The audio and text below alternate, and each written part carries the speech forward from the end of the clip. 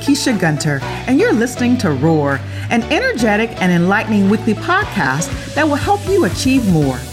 This weekly infusion of candid insights, indispensable lessons, inspiring stories, and success strategies for living your best life now will help you on your journey to making your dreams a reality. My experience as a Fortune 50 business and tech executive has led me to meet some pretty amazing people. On Roar, I share real talks with top executives, thought leaders, luminaries, authors, and entrepreneurs who are passionate about building the next generation of inspired, empowered, game-changing leaders. Are you ready to fear less and move into your dream life? Let's roar.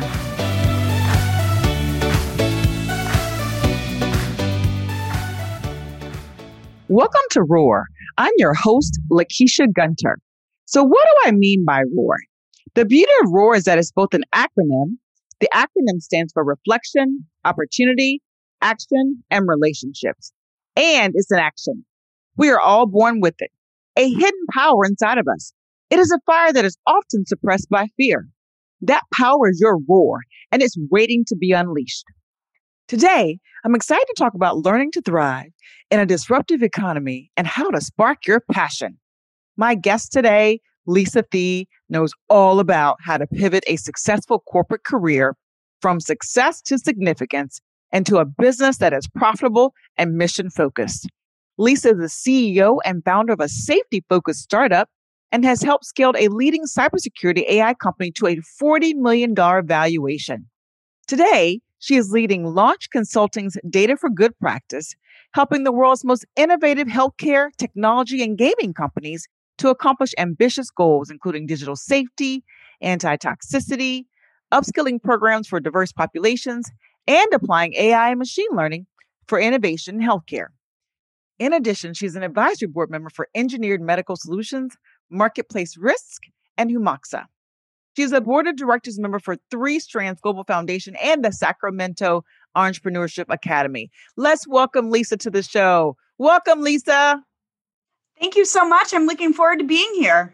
I tell you, I've been looking forward to this all day long. Man, I tell you, my audience is going to be thrilled to hear from you and all the amazing things we have to talk about today.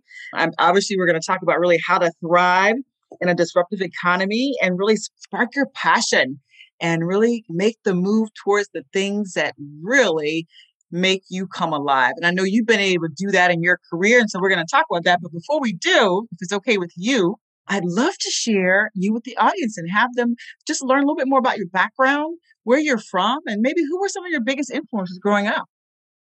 Yeah, I'm happy to share some information about myself. So I grew up in the Metro Detroit area, so Midwestern born and raised. And in my family, there was a pretty clearly defined path to success.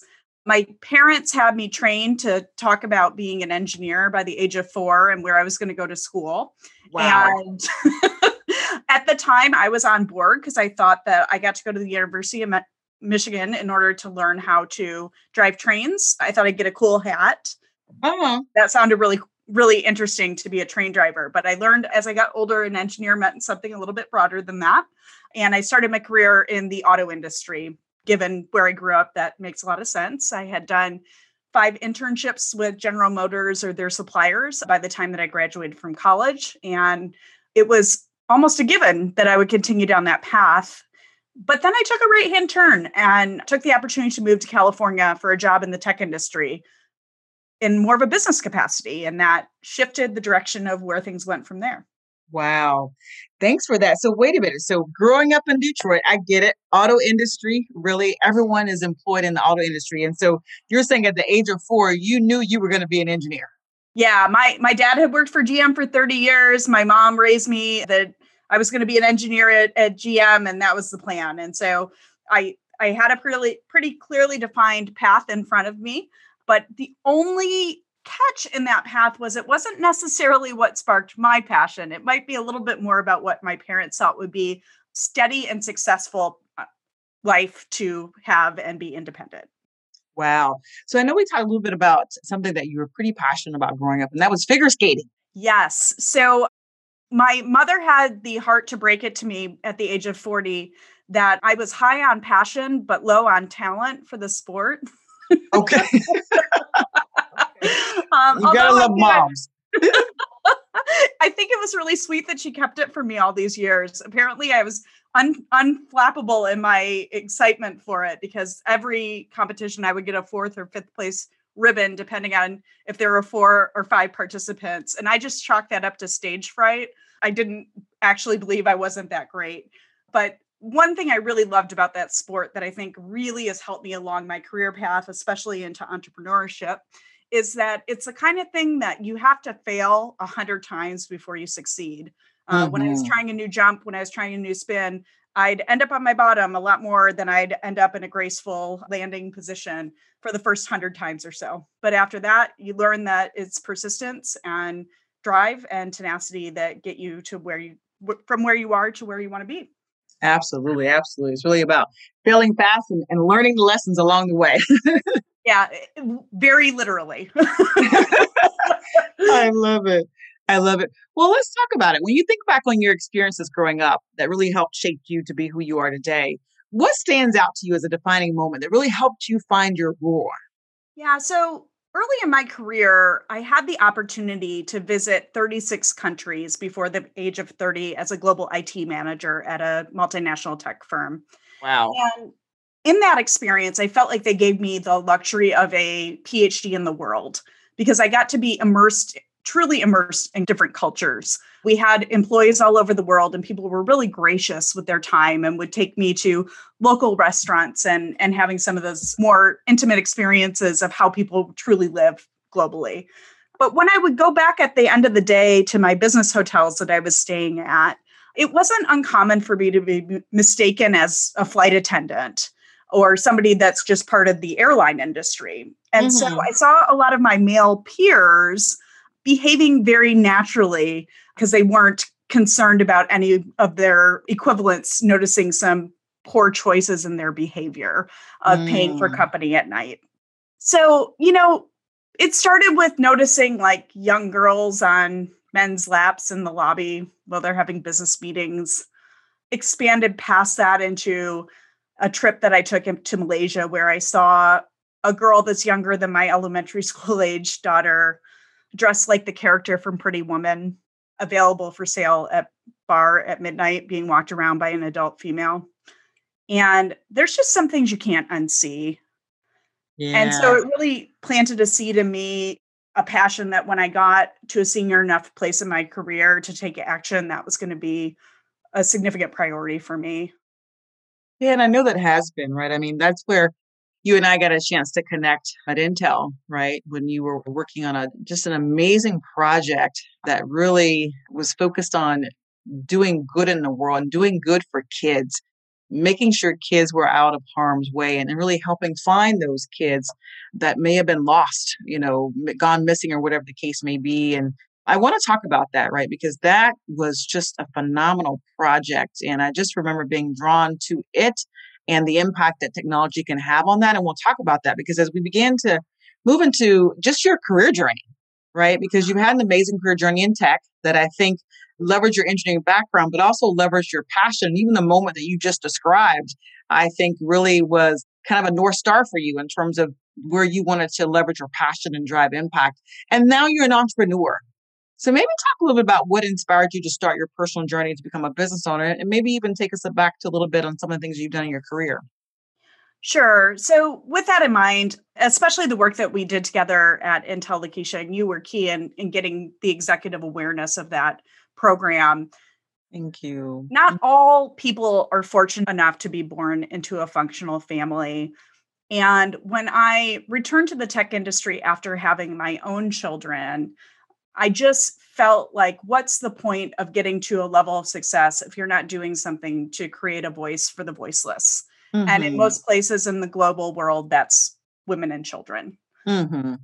So I had hit some of the check marks on the traditional success ladder as a director of revenue for a $6 billion profit and loss center. But I was lacking that mission that I needed to feel satisfied in how I was spending my time in my career. So in 2016, I took on a side project and worked with some innovative startups and nonprofits that were focusing in on disrupting the $150 billion industry of human trafficking. And I found some significant satisfaction in bringing technology to bear for these vulnerable populations. So, in the project that you referenced, we worked over the course of 2017 with a team of data scientists and engineers from Intel in partnership with Google and Microsoft and the National Center for Missing and Exploited Children in order to work to accelerate the coordinated national response from tech companies to law enforcement of online child abuse material from 30 days to 24 hours. Wow. And when we deployed that satisfaction of knowing that we did technology, we did cutting edge things, we collaborated, we rose to the occasion and did our best. I just couldn't go back to being satisfied selling servers for servers' sake. I needed more than that. And when you look at human trafficking as a whole, as an industry, it's larger than the NFL and casinos and profit combined. This is not a small problem in the world. Yeah. And very approximately 200,000 of those victims in the US alone are children. And this is an area that I knew needed more attention, more innovation, more funding, more collaboration, more supports. And absolutely. It just felt like the time was right to take some of those sales and marketing skills that I had honed over the years and apply them to something that really touched my soul and felt personal. Even though I have zero problems in my history of sexual abuse, it's not something I've experienced in my life. Getting to a place of power and authority, it was important to me to not only focus on the problems that have already been looked at, but to shift the attention and change the conversation to the bigger issues that I really cared about. Absolutely. Absolutely. This is definitely, just a huge issue, to your point, that we all need to be leaning in on. And I love your perspective of it's going to take all of us. It's not just technology companies, it's law enforcement. We've seen a lot of the stars in Hollywood lean in on this.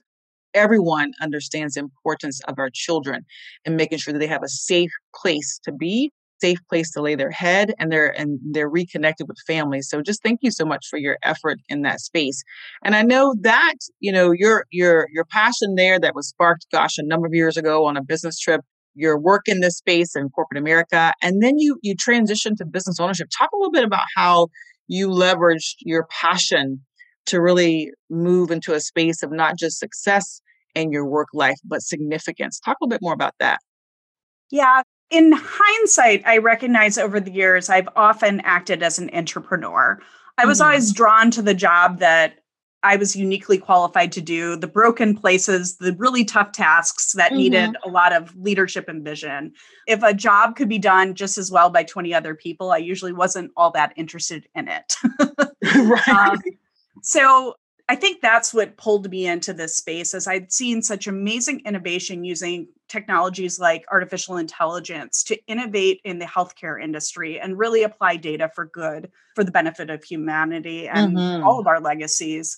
And I thought, what if we could take some of the trends of social and mobile and cloud and some of these innovations and breakthroughs we're making in personalized cancer treatments in the medical field and apply those in the domain that I thought really could use an opportunity to have better tools to support law enforcement. Wonderful, wonderful. And so, as you looked at that, right? I mean, and again, I think you said you had the mindset of not just being an employee, but being an entrepreneur. and an entrepreneur, right? Those are things that really spoke to who you were. What shifts did you have to make from a mindset perspective to transition from employee to entrepreneur inside of a company and then entrepreneur to your owning your own business? Yeah, that was definitely a shift that my community helped me make. I view myself as a fairly risk-adverse person. I never saw myself in the startup community. Growing up in the Midwest, that wasn't a super common path that I saw people trudge through. But fortunately for me, I have a really supportive husband, and he happened to grow up in Silicon Valley. And so he noticed some things in me that maybe I didn't notice in myself about my ability to lead in this space. I also had a community of people that I collaborated with on the project that we talked about for Intel that also knew enough about me and my ability to really follow through on things. I think there's a lot of great thinkers that want to do companies, but sometimes there's a lack of doers. And I Mhm. had the reputation of actually following through. So there were some angel investors that were willing to make some big bets on me, and that really helped to get over the ledge. But ultimately, what I can say is it was in a mentor meeting with a longtime mentor of mine. And he asked me one of the most important questions anybody ever did, which is, if I'm at your funeral and you didn't try this, are you satisfied? Mm. Wow. And he goes, even if it failed, are you satisfied with that choice? And it was just instinctual to know, absolutely. I would not be satisfied if I didn't at least try. And so I had that kind of pushed my momentum forward. The other advice I got from a friend was, you do realize you have 25 more years to work. And I'd only worked 20 years at that point. So I was like, if I'm not going to make the shift now, when am I going to do When? this? Mhm. I mean, I knew I was on the path to burnout. I knew that I had more expertise in this area than most people in the world. In fact, I had made the top 100 human trafficking and slavery disruptors list globally that year. I knew that I understood a lot about the emerging technologies of artificial intelligence. I had been a solution owner for a multinational company. So Mhm. it just felt like, if not me, then who? Yeah, if not now, then when, right? I think is what you were saying. Yeah. I Yeah. mean, in 2019, there were 65 million images reported to law enforcement of online child sexual abuse material. And that's a Mhm. nice way of saying documentation of crime scene photos. Mhm.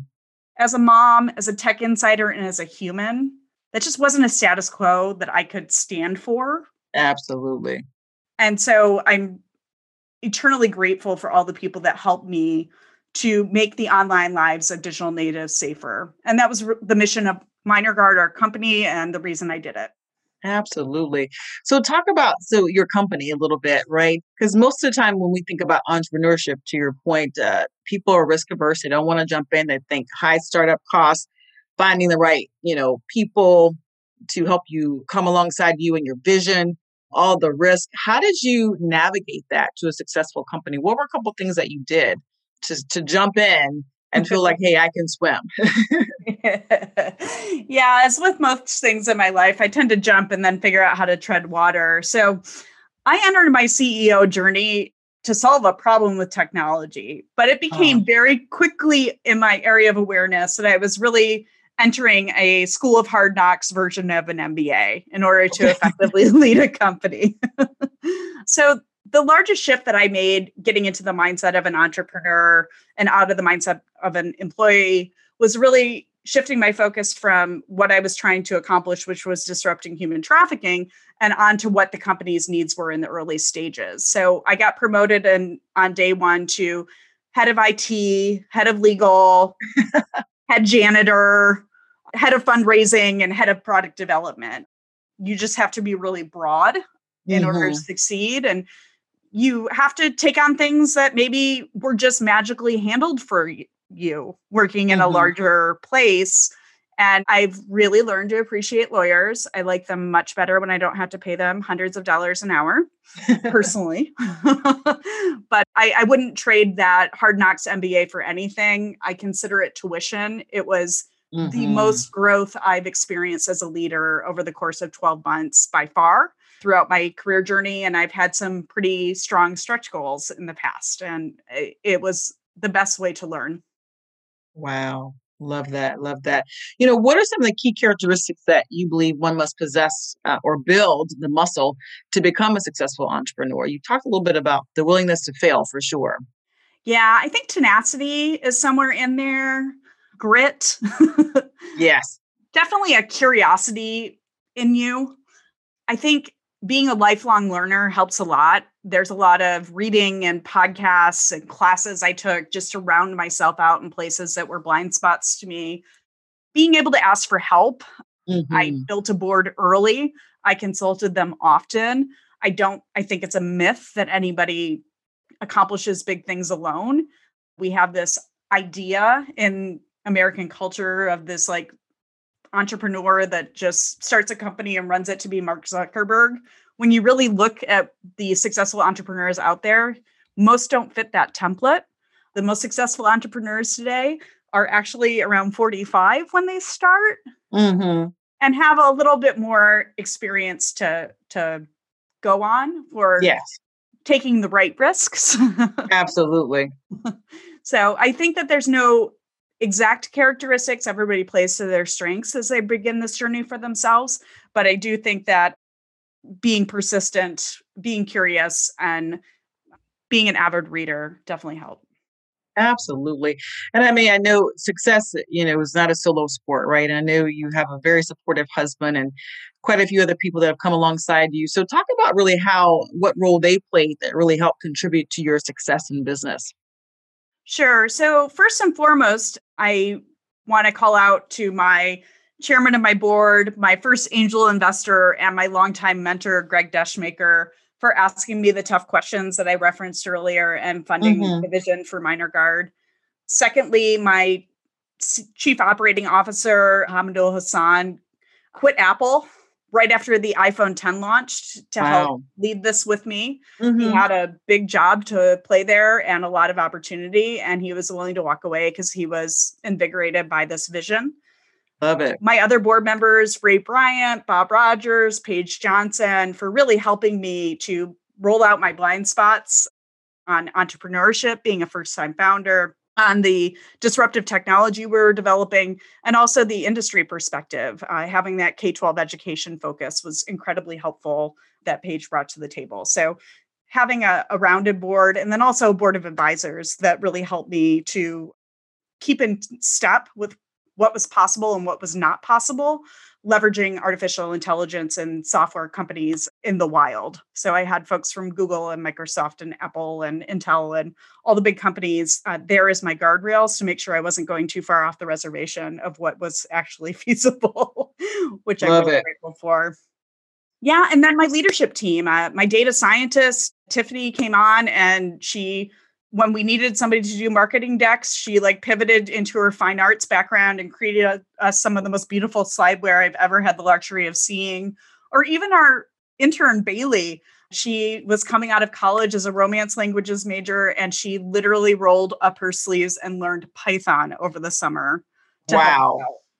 So I love it. So success really is a team sport. Okay. Oh, yeah. And you get nowhere without executive sponsors. So we would never have gotten off the ground without Lisa Davis that helped us socialize it across the company, Diane Bryant, who funded our early work, which allowed us to have those successes and bring those forward into being able to do a successful angel raise, because we had already learned so much in this domain over the course of the year. Love it. Love it. So to that point, right, you talked about board of advisors being super critical, right? I mean, as part of that, cadre of folks that you leverage to kind of really build a successful business. And I know one of the many hats that you wear is that of an advisor to promising startups as well, as one would guess, because you've had such success with your board of advisors. Talk about how you became an advisor. And what advice do you have for others who want to become an advisor or just really become a member of a board? Yeah, so I started my board of directors journey in the nonprofit world, which is pretty common for most people to have their first experience. And it's really wonderful to learn things like board governance and the functions of the board and the subcommittees and where you can add value. So I chose to do that with a human trafficking prevention and reintegration focused startup, because that was an area that I wanted to make sure was a key focus for my contributions. I also have now joined an additional board in that space of nonprofits for the Sacramento Entrepreneurship Academy to give back to startup founders in our community. From the entrepreneurship boards that I play on, I'm an advisor for 4 different startups. I'm about to be elevated to the board of directors for the first of the private companies as they're accepting their Series A funding round. So I'm really looking forward to that opportunity and experience.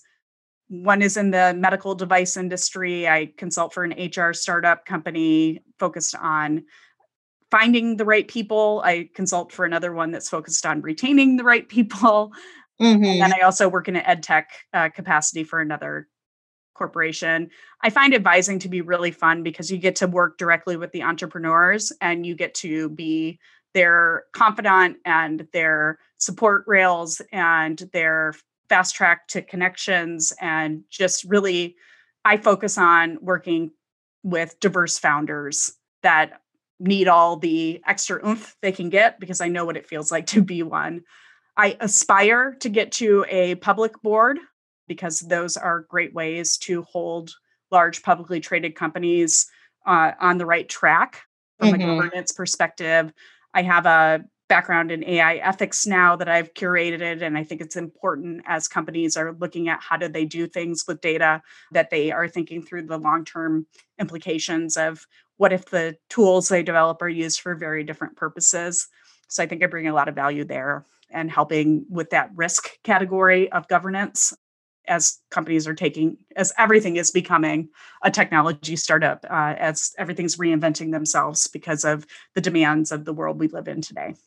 Yeah. And so for folks who are trying to get their feet wet or just at least their toe in the water to becoming an advisor or becoming eventually the board of directors member, would you say starting off maybe in the nonprofit area to gain some experience? What advice would you give to women or just people in general who are looking to move into that space and leverage the knowledge base and experience that they've gained in their respective careers?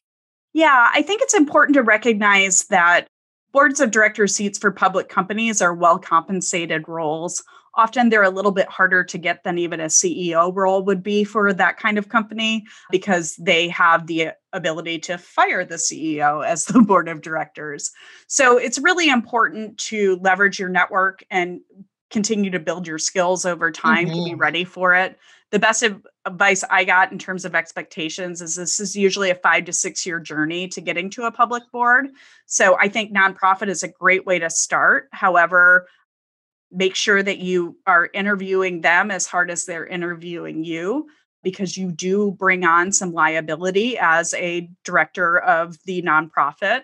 There are some insurance policies, and you should always check if they have D&I insurance to make sure that you're covered personally if something illegal happens under the hood of the organization. That's very important.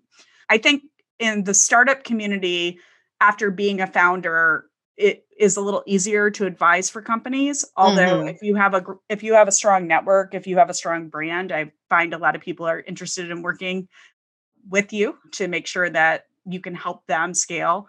Like most leadership things anywhere in your career, when you focus on how to be a servant leader and how to help others accomplish their goals, when waters rise, all boats float. And I find a lot of people really reach out and want to work with you more closely when they see that you're really focused on helping them to succeed and not just on your own goals for yourself. Love it. That's so true. That's so true. Appreciate that perspective. And again, you have had a successful career, still in entrepreneurship. And so I can imagine and being a mom and a wife and just really trying to balance it all. And it's always and a hard. management consultant.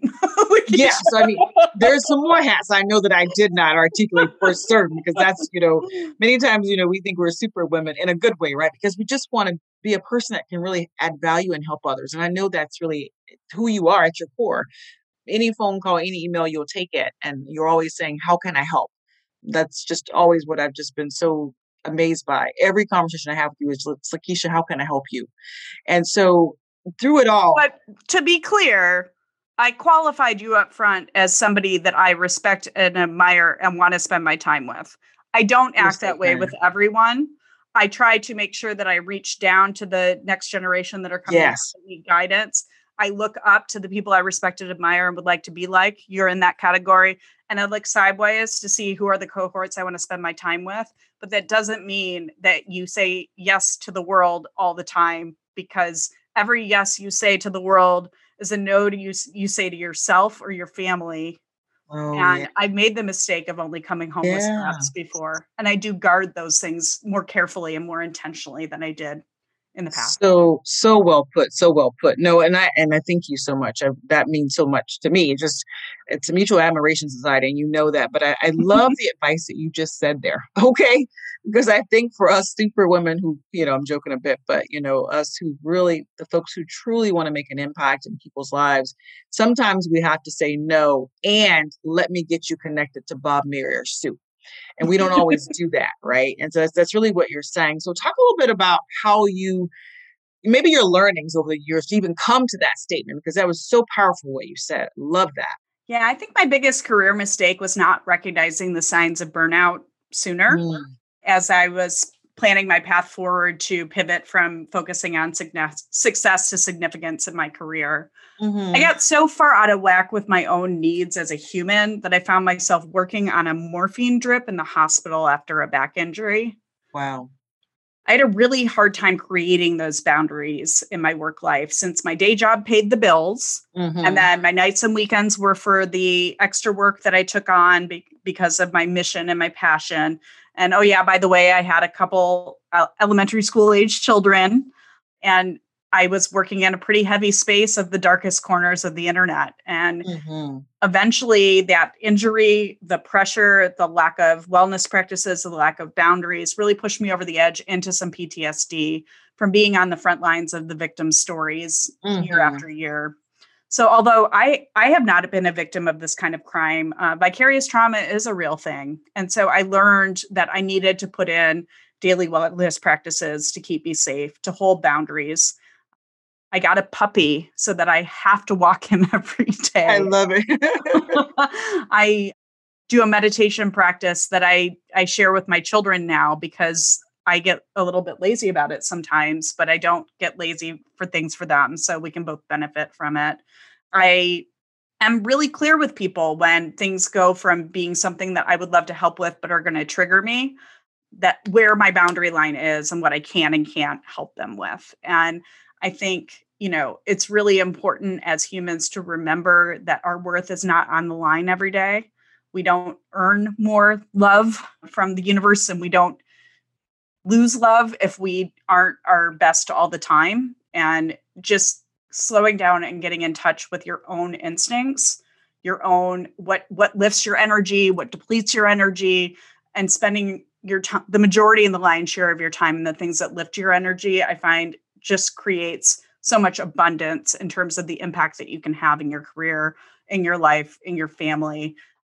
I'm pretty intentional about cutting out things that drain me. And I wouldn't say that I figured that out until probably being the business owner. Because you can't do everything.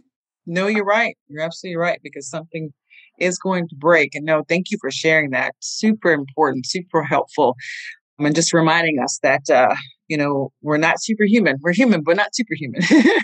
Yeah. And nobody has to do everything for the world. Like, do your thing. I love whatever that. You are uniquely meant to do. Focus there. Wow, powerful. So talk about, speaking of that, right? I mean, we've talked about, thriving in disruptive environments, learning to thrive in a disruptive economy, and really sparking your passion and following it. What advice do you have for founders and entrepreneurs who wanting to do just that, follow their passion and the things that they can offer to the universe? What tips would you have for business owners, folks who want to go into business, current business owners, and maybe folks who are struggling a little bit in business? To catch everybody up on what happened with the journey of Minor Guard, it's been a few years since we launched the product roadmap for the company. We did a transition of the product roadmap into Bark Technologies, which was a bigger player in the market. And they were able to build out a solution in partnership with Lenovo that scales the image blocking technology for inappropriate photos on Chromebooks into schools in 2020. Wow. So personally, I've been selected to do a TEDx talk on AI for disrupting human trafficking in the digital age in the spring of 2021, which I'm excitedly preparing for. And in the midst of creating all of that focus and content and telling that story, I decided to partner with a fellow software startup founder, friend of mine, Emily Kennedy, where we've taken the best of what we've learned in the trenches and created our Entrepreneurship 101 e-course.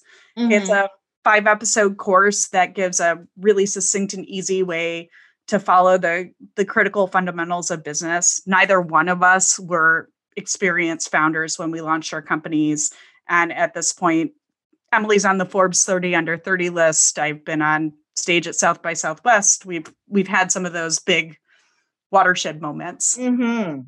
So we really wanted to focus on how do we inspire others that are at that tipping point in the second mountain of their career, perhaps like me, that want to go focusing on success to significance, or people that reflect more Emily's style of coming out of college with a really clear vision of what she wanted to accomplish and turning that into a DARPA contract and a successful company that has software that's used by law enforcement all over the world to recover victims. We wanted to give two different approaches and for lots of different people that are at different stages of their life on how they pursue a business that makes a positive impact.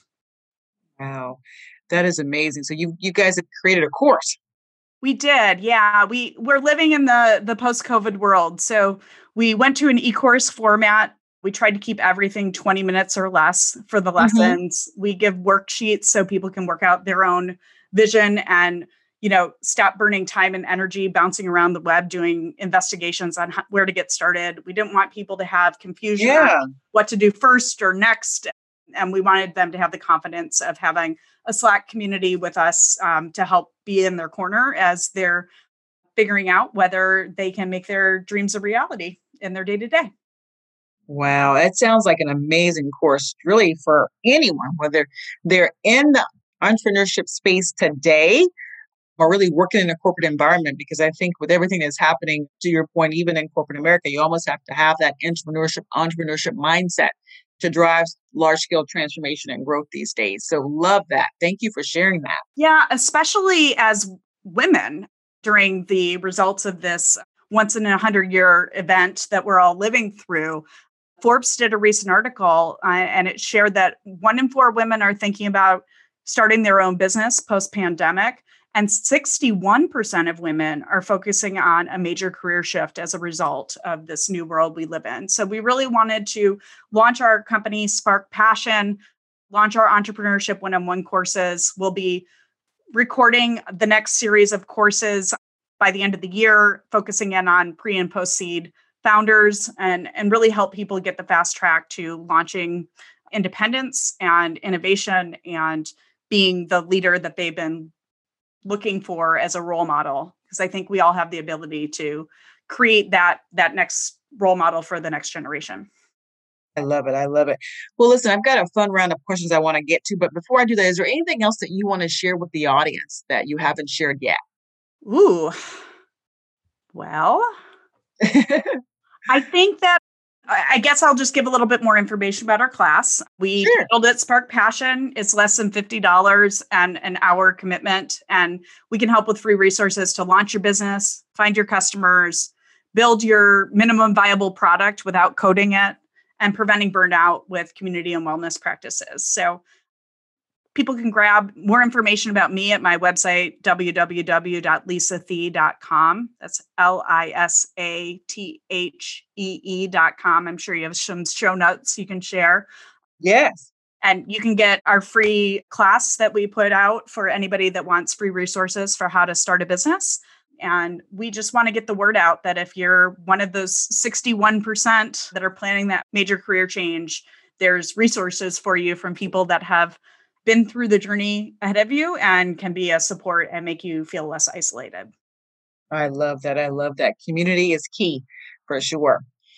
So talk a little bit about, I'm going to jump in and really say a word or phrase, and you tell me the first thing that comes to mind.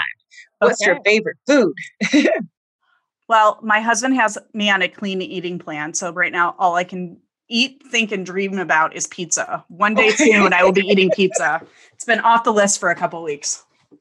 I love that. Pizza. I know you're counting down the days, but being very focused and disciplined. I love it.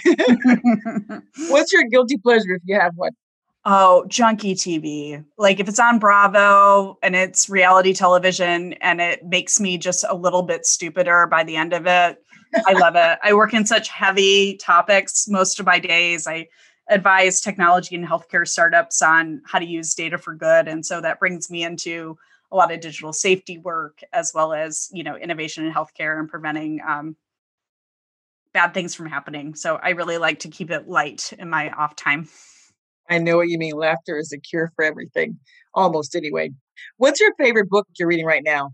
I am reading The Lost Symbol by Dan Brown. Hmm. It is the same author that did Angels and Demons and the Da Vinci Code. Mm-hmm. And so what I like about his writing style is the mysteries just make me turn the pages quick.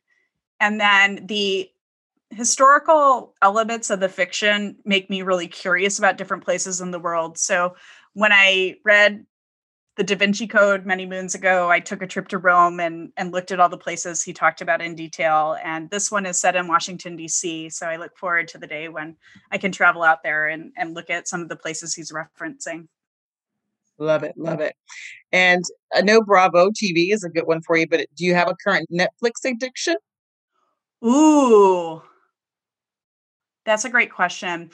The thing that I watched most recently on Netflix that really stuck with me was the documentary The Social Dilemma. Mm. I thought that was really interesting, especially being an insider. It's nice that they are making this information more generally available to the public so people can make informed decisions. I made my children watch it with me. They're 8 and 9. Can you imagine those poor kids? And I asked my son a week later said to me, "Mommy, how big do you think my digital twin is? And how big do you think yours is?" And then he paused and he goes, "I think yours is way bigger than mine because I don't put my private things on the internet." Wow, I love it. Super smart, right? See, They were listening. totally, right? Yeah. So, as a longtime volunteer for the Center for Humane Technology, which was one of the major people that were highlighted in the documentary, it was neat to see Tristan Harris out there helping to make more people aware of some of the places we really need to focus. I think. I know that's right. Yep. Yep. And the Yeah. things they're doing to draw our attention to social media. Yeah, cars were on the road for 20 years before anybody thought to put a seatbelt in them. Eventually, you have enough car crashes where you go, we might want to put in some regulation around this. And I think we're at a tipping point where there's some opportunity for government to help put some guardrails in on the tech industry. Mm-hmm. Mm-hmm. Wow. I'm definitely going to pick that one up on Netflix. I haven't seen it yet, but thinking about dream vacations when we can travel, what's on your list next? Dream vacations. I just applied for German citizenship. Oh, So wow. my hope is that when it comes through in 18 to 24 months, that I can travel through Europe with my family and visit some of the places that are in our heritage and Yes. reconnect with an old friend who I spent my sabbatical with. You worked at Intel, so you had the sabbatical days. So I spent 3 Mm-hmm. weeks in Munich with her on my first sabbatical from Intel, and I haven't seen her since I was 29. So it'd be really wonderful to catch up Oh, and wow. have Love her that. take us around because she does month-long tours for high school and college students of Europe. So I know that she would put Mm-hmm. something amazing together for us. That sounds wonderful. And I love that, right? Just to reconnecting to your heritage and just having your kids really experience places outside the US. I know you guys travel a lot, but just spending time in Europe would be amazing. Yeah, I mean, a dream come true, really. Wonderful. Well, I have enjoyed catching up and really sharing you with the audience. It's been an absolute pleasure. And thank you for sharing all the ways that we can stay connected with you. And I continue to do the same. Obviously, I continue to follow you. I'm excited about your Entrepreneurship 101 course. I'm signing up for that. So thank you so much for doing that. Thank you so much, Lakeisha. It's such a pleasure to be able to spend time with you. I respect and admire you so much. And I know your followers listen to you because you represent what we all want to see in the world, which is talent and bold leadership and a diverse point of view. And you're just a role model to so many. Oh, you're so kind. Thank you so much. And again, all that you're doing in the world, and I'm just excited, right? Just the opportunity to share again a female founder who is really finding ways to share your knowledge with other women and men, of course, who have that dream, to have that goal, who have the passion, but need to understand how to fuel it and how to fuel it in a way that they can become successful. So thank you for all that you're doing. Let's get together soon. Hopefully soon, as soon as this coronavirus is over, we're together. I would love that. That'd be great.